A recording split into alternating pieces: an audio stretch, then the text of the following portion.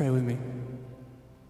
O God, the strength of all who put their trust in you, mercifully accept our prayers. And because in our weakness we can do nothing good without you, give us the help of your grace, that in keeping your commandments we may please you in will and deed. Through Jesus Christ our Lord, who lives and reigns with you in the Holy Spirit, one God, forever and ever. Amen. You can be seated. Amen. Go ahead and have a seat. Well, good morning and welcome to Roswell Community Church, both live and online. We're super grateful that we get to worship God together today in the midst of all that's going on in our lives. Some of us are having really great weeks. Some of us are having less than great weeks. Just really grateful to be able to have our hearts united under the reality that Christ is for us, that he's near us, that he is with us, just like we just sang. So really great to be together. By the way, if you are new, whether you joined us online for the first time or first few times, or you've just never had a chance to be able to be a part of a newcomers connection at RCC, normally we get to do just some of the, like the best pizza in Roswell, or just, Little Caesars, or not Little Caesars. That's not good pizza. I'm sorry, you're not allowed to say that? Okay. Papa John's, we'll just call it that, whatever. We can edit this, right? Can we edit this? So, okay. Anyway, normally we have pizza. We get to hang out in a room together. We get to talk a little, we get to know you if you're new. We have an opportunity for you to ask questions, get to know the people, the leaders, and other newcomers. We're going to do so virtually this time. On this Tuesday night, if you are new, if you've never come to a newcomers event, you'd like to get to know some of the team and some of the leadership, and also maybe connect to some of the other folks that are new at Roswell, this would be a great moment to do just that. All you need to do is jump on the app, which again, if you're new and you haven't been able to get the app from the App Store or from the Google Play, make sure we don't discriminate, see? Apparently we pizza discriminate, but we don't discriminate on apps, so that's good. But we'd love to have you come and be a part of that. So you got to register so we can send you a link, because again, this will be on Zoom, but it's going to be great to be together in this way. So make sure you sign up, make sure you're a part of it. Again, on the app, one of the other things you'll see is we're going to be having an upcoming town hall meeting. So this is how we connect as a church, as members. So now this is a meeting that's for members. So if you're a member, we absolutely want you to be a part of this, because you're vested. This is a place you call home. This is one of the ways in which you're committed to God's movement in the world here. But also, if you're just a regular attender, someone who's been coming for a while, honestly, if you're new and you want to get a sense of what Roswell Community Church is talking about, we talk about some of our financial stuff, we talk about some of the upcoming elements, we talk about some of the things we're celebrating. So, and then we have an opportunity for you to ask questions about what's going on, or what particular things have been on your heart and mind. You'll even be able to like the question, and it'll go to the top if it gets lots of likes. So, if you're feeling like you got a great question, you want to see if it's a great question, we'll be able to comment on each other's questions. So anyway, it'll be an opportunity for interaction as well as kind of some insight into where we are as a church community. So if you'd like to be a part of that, jump on the app, register for it, and we'll send you the link necessary to jump in. That's going to be on Tuesday, the 9th of February.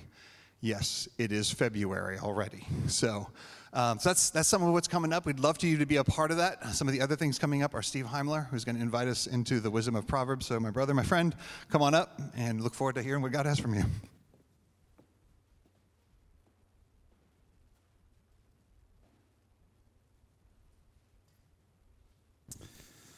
Good morning. Today, we're going to be reading from the book of Proverbs, chapter 1. So, if you'd like to turn there with me, Proverbs, chapter 1, the first 7 verses. The Proverbs of Solomon, son of David, king of Israel. To know wisdom and instruction, to understand words of insight, to receive instruction in wise dealing, in righteousness, justice, and equity, to give prudence to the simple, knowledge and discretion to the youth. Let the wise hear and increase in learning, and the one who understands obtain guidance. To understand a proverb and a saying, the words of the wise and their riddles. The fear of the Lord is the beginning of knowledge. Fools despise wisdom and instruction. This is the word of the Lord. Thanks be to God. So we've been reading the Bible together over these last, but it's 6 months. And what we've been doing is every Sunday as we gather, we preach through one of the passages or one of the books or one of the sections that we've all read together. And today that brings us to the book of Proverbs. And the first thing that most people think of, at least if you've read the Bible before, when we come to Proverbs, is you think of those, short, pithy sayings that explain how best to live our lives. And that's true in part. From this book, we get those very famous aphorisms like, pride goes before destruction, haughty spirit goes before the fall, iron sharpens iron, as iron sharpens iron, so one man sharpens another. Those are the ones we know, and they sort of characterize the book of Proverbs for us. And the truth is, those are good guidelines to shape our lives, and we ought to keep those in our pockets for sure. But here's where I tell you, if it's only for the pithy sayings that you visit the book of Proverbs, it's going to be like we're a man going into a house where the host has prepared a feast of rich food and well-aged wine, and we just go right past the table and go to the cupboard and grab a cereal bar and walk out. The Proverbs of this book, the short, pithy sayings, those are well worth our attention. But what many people ignore about this book is the first 9 chapters, which in large part are not filled with those sayings, but instead provide us with a theology of wisdom. So many people look at Proverbs as a quaint book of practical wisdom. But please don't walk out the door today clutching only that cereal bar in your hand. I want to open up the first 9 chapters, and mostly the first couple of chapters. And in doing so, Lord, help our eyes to be keen to the feast that you have prepared for us. So, in order to do that, let me introduce to you what, for me, is a very illuminating metaphor for understanding these first 9 chapters of the book of Proverbs. And, I've used this. This is the way I think about it. I've used this before. If you've been around, maybe you've heard me. But I can't think about it any other way. So every piece of wood, for example, has a grain to it. And if a woodworker, I'm told, I'm not much of a woodworker myself, but if a woodworker wants to shape that piece of wood into something beautiful, then he has to take his planer and begin shaving. But the caveat is that he must do it with the grain of the wood. If the woodworker planes against the grain of the wood, then the wood is going to chip, the wood's going to fragment, it's going to look terrible, it's only going to be fit for the scrap pile. So a woodworker knows that if he means to make something beautiful, he must observe the grain of the wood and work with it and not against it. That's what these first 9 chapters of Proverbs are about. It says that God has established our world and our reality, and if you look, and you know what you're looking for, there is a grain to all that exists. And that grain, according to the book of Proverbs, is wisdom. So the book of Proverbs exists to show us essentially one truth. If a person lives in line with the grain of reality, or to put it another way, with the grain of God's wisdom, then that person invites flourishing into their life. But if a person lives contrary to the grain of the universe or the grain of God's wisdom, their life will invite fracture and disaster. It's going to be important at the outset of these 2 sermons to remind you that what we find in Proverbs is wisdom, not promises. Very important. It's a crucial distinction. Like, how many Christians have rested their hope of parenting on this? Raise up your children in the way they should go, and when they are old, they will not depart. And these dear parents work tirelessly to raise up their children to love the Lord, but in some cases, as you well know, either by experience or just through others, Sometimes children depart from it when they are old.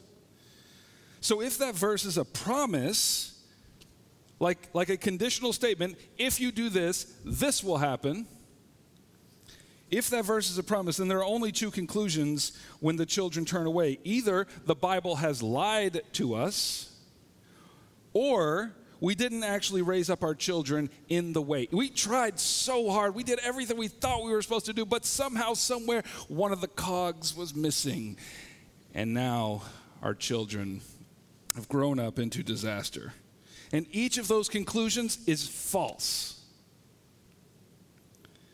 The Proverbs that we find in this book, they are wisdom. They are not promises. In other words, they tell us in general how life works best. In general, if you raise up your children in the way that they should go, they will continue along that path, but not always. It's wise to do so. It's wise to raise up your children with good morals, to love the Lord, but it guarantees nothing. And if you want proof of that, then just look at Matt's sermon last week on Job. Like, the most righteous man on the planet.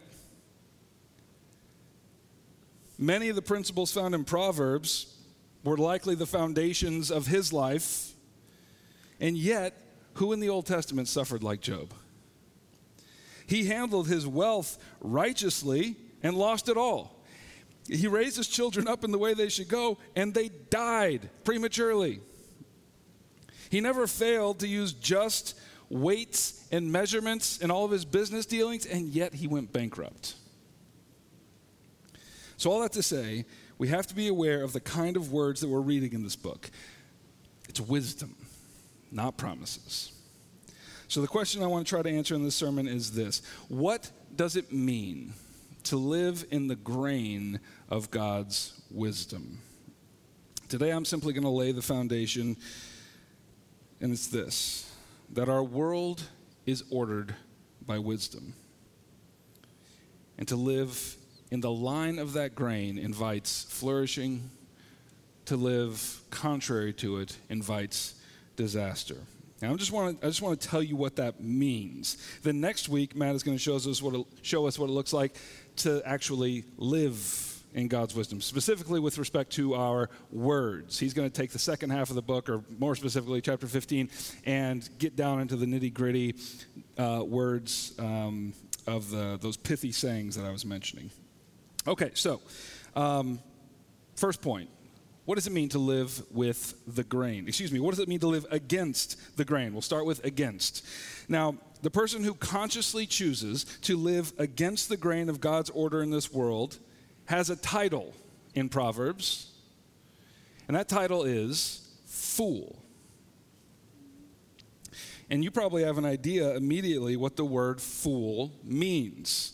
Like, if you're not thinking about it from the standpoint of Proverbs, we think of it as somebody who fritters away their life making bad and harmful decisions, someone maybe who's easily duped or gullible, easily taken advantage of, but that is not how Proverbs defines fool. In fact, the word in the world of the Bible, a fool can be very smart. A fool can be very rich, very shrewd, very well respected.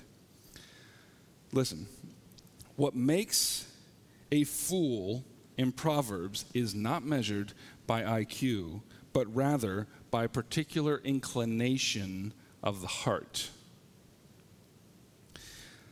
We see it in the second part of chapter 1, verse 7. He says, "Fools despise wisdom and instruction." Notice that word, despise. It doesn't say that fools aren't able to grasp wisdom and instruction. Like, it's not that they're not capable of it. It says fools despise wisdom and instruction. The fool has a heart-level hatred for being told what is best, for being invited to live according to any guidelines that are not his or her own. The fool is his own point of reference. The fool is his or her, it's the sun in his or her own universe. galaxy. Now, we see this same definition of foolishness, by the way, in Paul's letter to the Romans in chapter 1, if you'll recall, starting in verse 18. For the wrath of God, Paul says, is revealed from heaven against all ungodliness and unrighteousness of men who, by their unrighteousness, listen, suppress the truth. For what can be known about God is plain to them, because God has shown it to them. For his invisible attributes, namely his eternal power, his divine nature, have been clearly perceived ever since the creation of the world in the things that have been made. So they are without excuse. For although they knew God, they did not honor him as God or give thanks to him, but they became futile in their thinking, and their foolish hearts were darkened. Claiming to be wise, they became fools and exchanged the glory of the immortal God for images resembling mortal man and birds and animals and creeping things. So according to Paul, the fool is a person who knows God exists and willingly suppresses that truth so that he or she may direct their own lives. Did you catch that? To reduce this to a single word, the fool is proud. The fool refuses to be taught. No one can rebuke a fool. This is living against the grain of God's wisdom. And so what happens to this fool? Well, we see it in chapter 1 of Proverbs, starting in verse 24. The context here is that the personification of wisdom, Lady Wisdom, it says she stands at the head of busy streets in the city and calls out and invites all the simple ones to come to her and to learn wisdom, to no longer be fools. But they don't all listen. Verse 24, because I have called and you refuse to listen, have stretched out my hand and no one has heeded, because you have ignored all my counsels and would have none of my reproof, I will also laugh at your calamity. I will mock when terror strikes you. When terror strikes you like a storm and your calamity comes like a whirlwind, when distress and anguish come upon you, then they will call upon me, but I will not answer. They will seek me diligently, but will not find me. So by living against the grain of reality, the fool invites certain calamity and disaster into his or her life. And then notice in verse 28 at the end there, that when calamity arrives, there is an appearance of reformation in the fool's life. It says, like, when calamity comes, when pain enters, they will call upon me. It looks as though the fool is turning, saying, the way I've been living against the grain of God's wisdom has brought all of this disaster into my life. Let me call out on wisdom now. But it says, wisdom will not answer in that day. In other words, a fool lives life contradicting reality, making decisions as if he or she is the only one that matters in this world, and then all of a sudden, calamity and disaster arrive, and when the fool feels the pain of that calamity, he or she will cry out to wisdom and beg her to take them back. I've reaped disaster from my actions. I see that the wisdom of God was right. Take me back. I'm so sorry. And for those who have some experience reading the Bible, grown up in the church, maybe whatever, if you've read the Bible at all, Lady Wisdom's response is kind of shocking. Here's a fool who has sinned against God's wisdom and ordered life with no regard to God's law or God's wisdom. The fool has seen his or her own folly and repents. So, will Lady Wisdom accept this fool back into her house and remove the pain of that calamity? Will she offer this fool forgiveness? No. In fact, it gets worse. It says, I will laugh at your calamity. I will mock you when the pain comes. Now, all that is very metaphorical.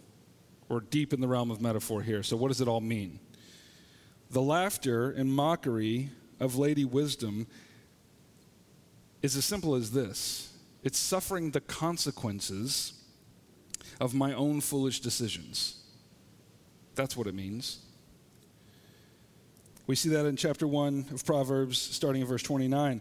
Because they hated knowledge and did not choose the fear of the Lord, would have none of my counsel and despised all my reproof. Therefore, listen, therefore they shall eat the fruit of their way and have their fill of their own devices. As the fool walks throughout this world with haughty eyes and boastful tongue, he or she is broadcasting seeds into furrowed ground, which will one day grow up into an orchard full of bitter fruit.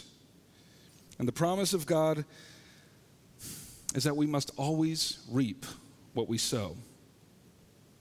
The fool must one day sit in that orchard of despair and eat the bitter fruit hanging from the trees, and that is a hard truth to accept. And we know this, by experience, right? Like if a man lies to his wife for years, we know the Lord will forgive his sin, but he still has to reap what he has sown. Truth is shattered and is not immediately rebuilt by the act of forgiveness. It's step one, but it's not the full journey. Think about David and all the sins that he committed, the grievous sins, adultery, murder, deceit. We see that he repents in Psalm 51. It's beautiful. And we see that the Lord has given him forgiveness for his sins, but that did not keep him from eating the bitter fruit of those decisions for the rest of his life. So that's what happens to the fool.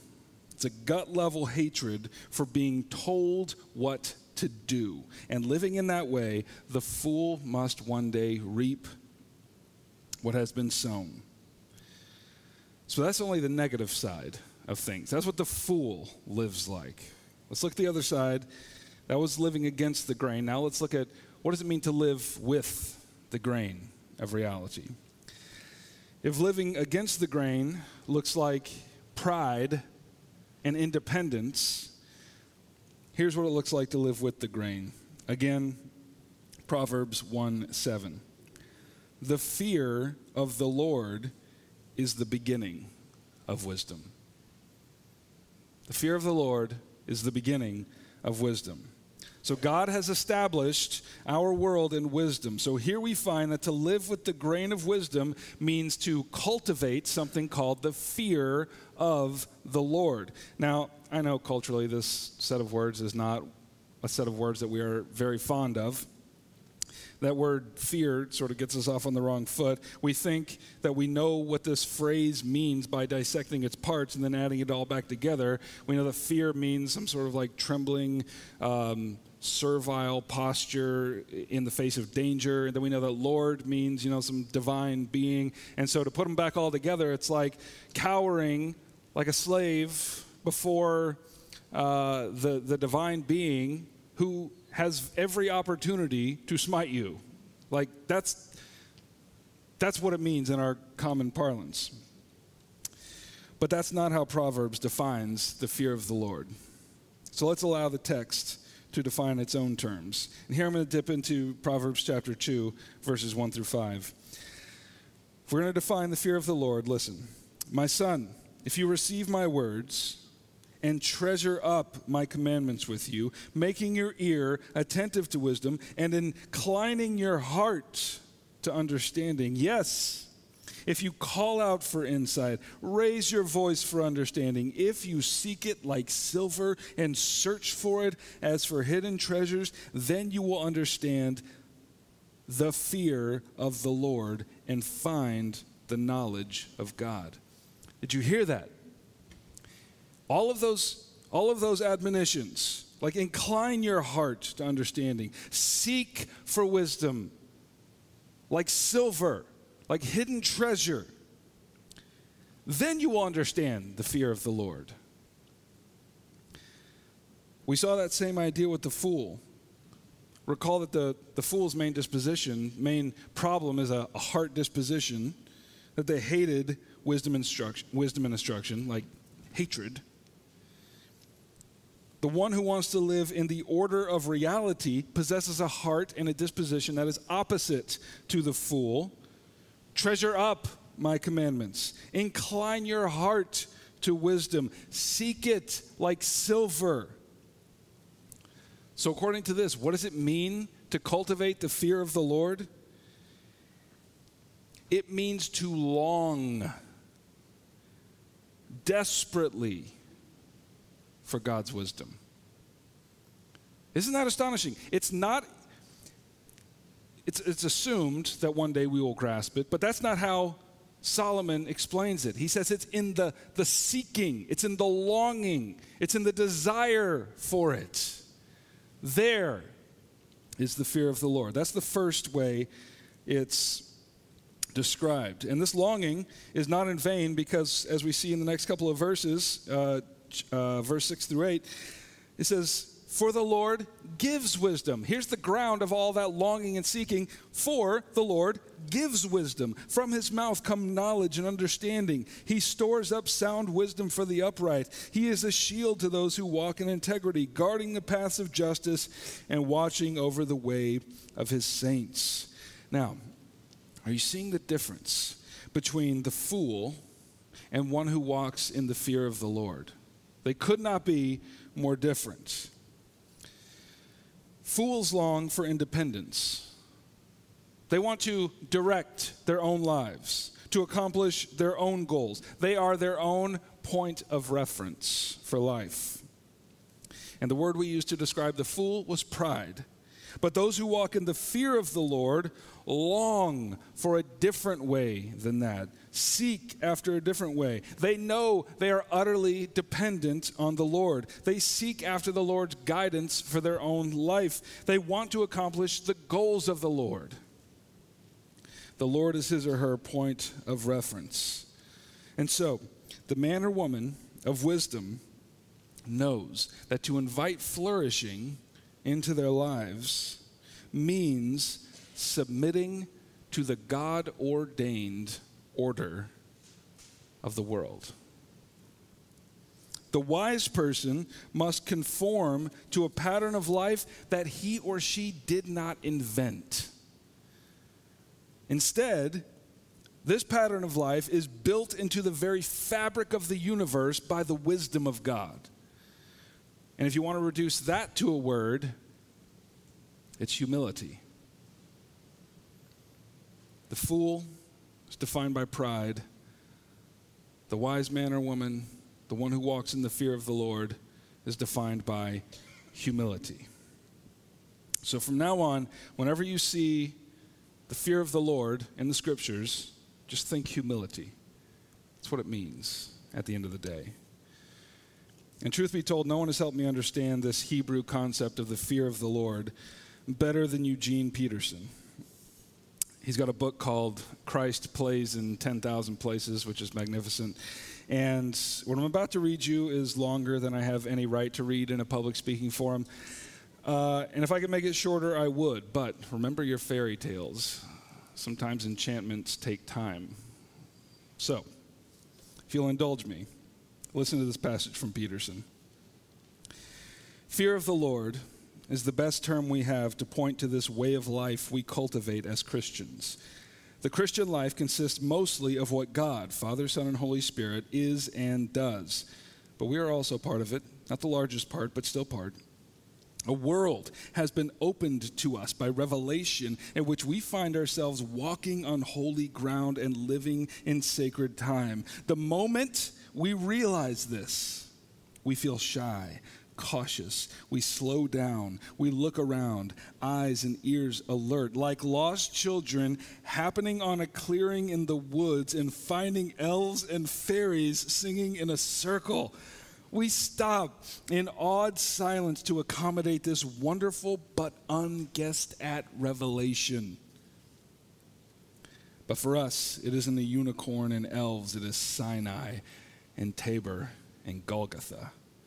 The moment we find ourselves unexpectedly in the presence of the sacred, our first response is to stop in silence. We do nothing. We say nothing. We fear to trespass inadvertently. We are afraid of saying something inappropriate. Plunged into the mystery, we become still. We fall silent. All our senses alert. This is the fear of the Lord. If that does not make your heart beat fast, if that doesn't make you long to live in the mysterious grain of God's wisdom, then I'm out of words. I don't have anything else. The fear of the Lord, yes, is ethical. It works itself out in our behavior. That is true. But more fundamentally, to live in the fear of the Lord is to have our breath taken away by this unguessed at revelation of God and his ways in the world. And when we arrive at Sinai, and when we arrive at Tabor, and when we arrive at Golgotha, we fall silent and find that above all, our hearts long to be on the inside of that revelation. And that longing will inevitably flood into righteous living. Kind of reminds me of Peter, the apostle, when Jesus Christ was transfigured before his eyes. Peter, it's like he just walked through the woods and found a clearing where the fairies were dancing around a unicorn. He doesn't know what to say. Lord, it is good that we are here. What should we do? Should we build some shelters? We can build shelters for you. Like that astonishment and that awe. He's like, I need to do something. It flows out into ethics. And that, my friends, is the fear of the Lord.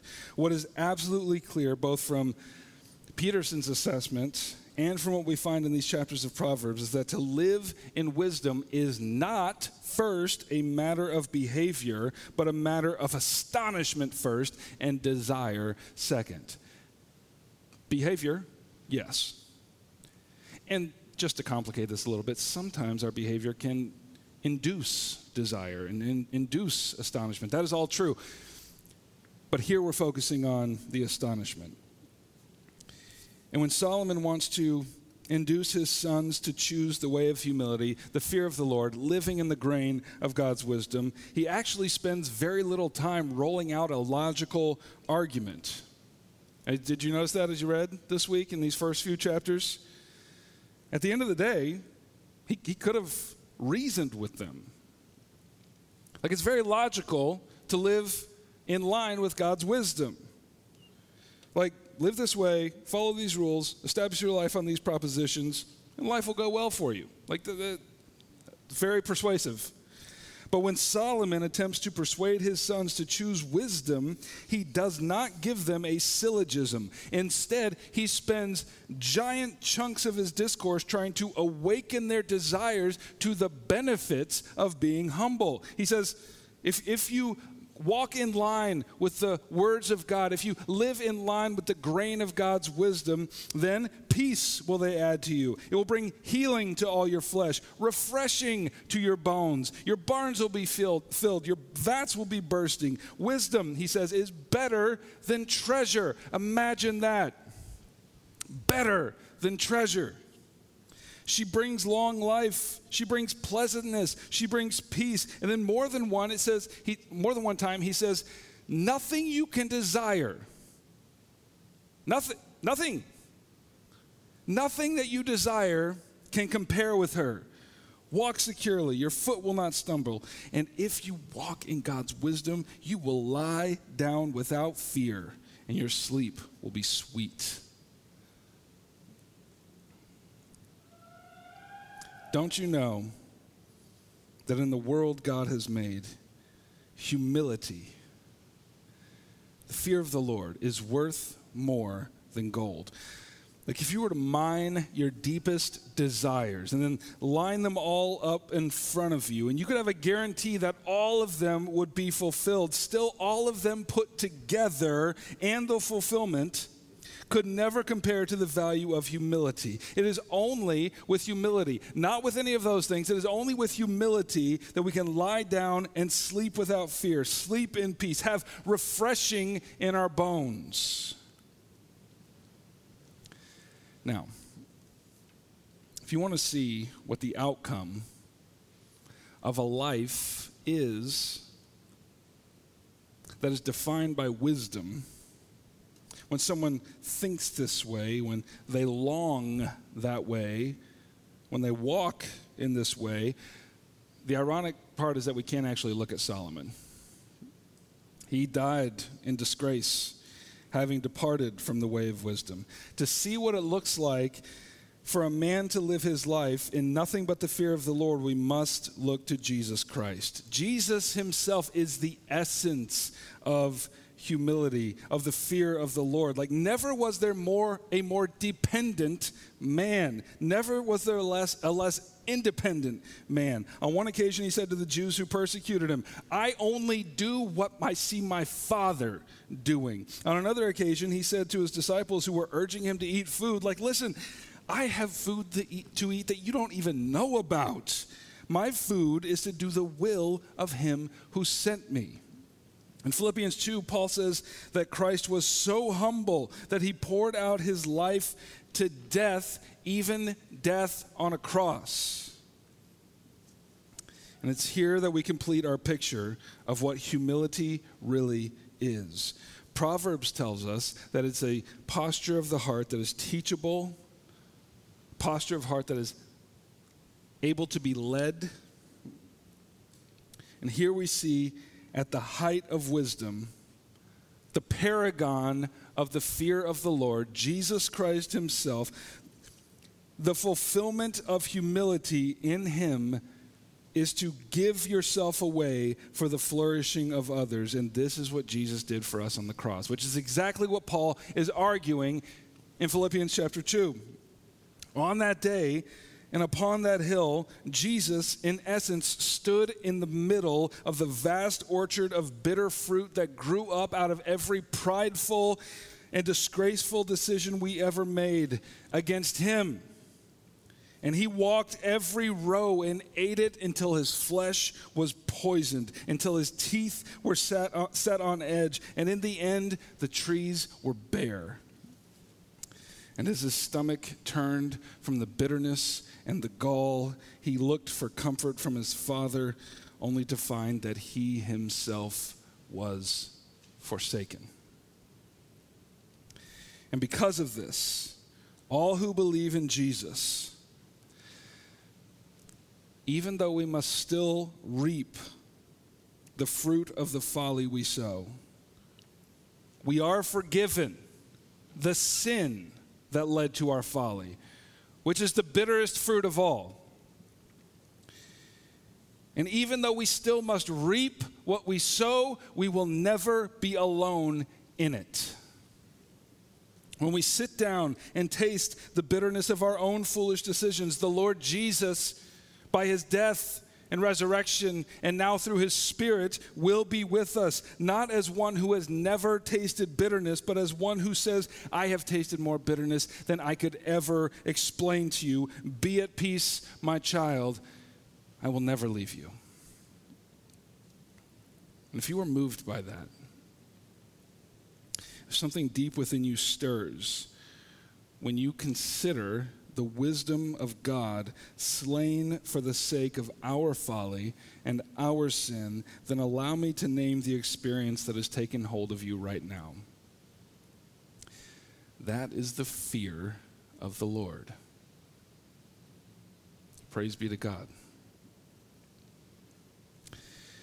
Well, brothers and sisters, we come now to the table of Christ, who is our wisdom. The Apostle Paul wrote about this table in his first letter to the Corinthians, and I want to read it to you.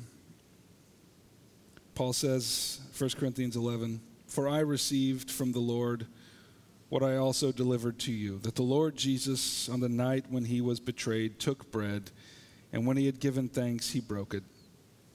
And he said, 'This is my body, which is for you. Do this in remembrance of me.' In the same way, he also took the cup after supper, saying, 'This cup is the new covenant in my blood. Do this as often as you drink it in remembrance of me. For as often as you eat this bread and drink this cup, you proclaim the death of the Lord until he comes.'" So this bread and this cup are the sweet fruit of Christ's forgiveness for your sins and mine. So let us eat and drink in the fear of the Lord. Come and welcome to Jesus Christ. Let's pray.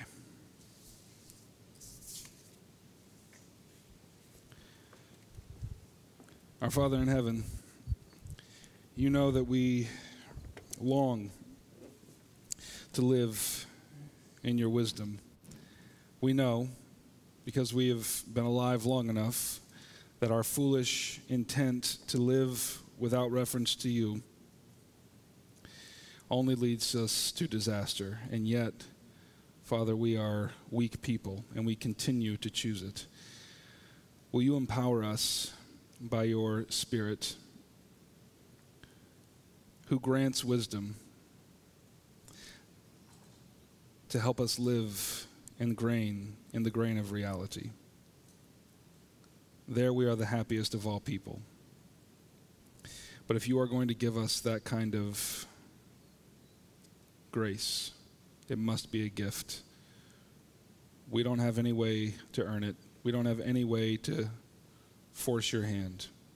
And so we only cry out. And now, as we eat this bread and we drink this cup, will you grant us that grace even now? In the name of Jesus. And all God's people said, amen. Brothers and sisters, you may eat and drink.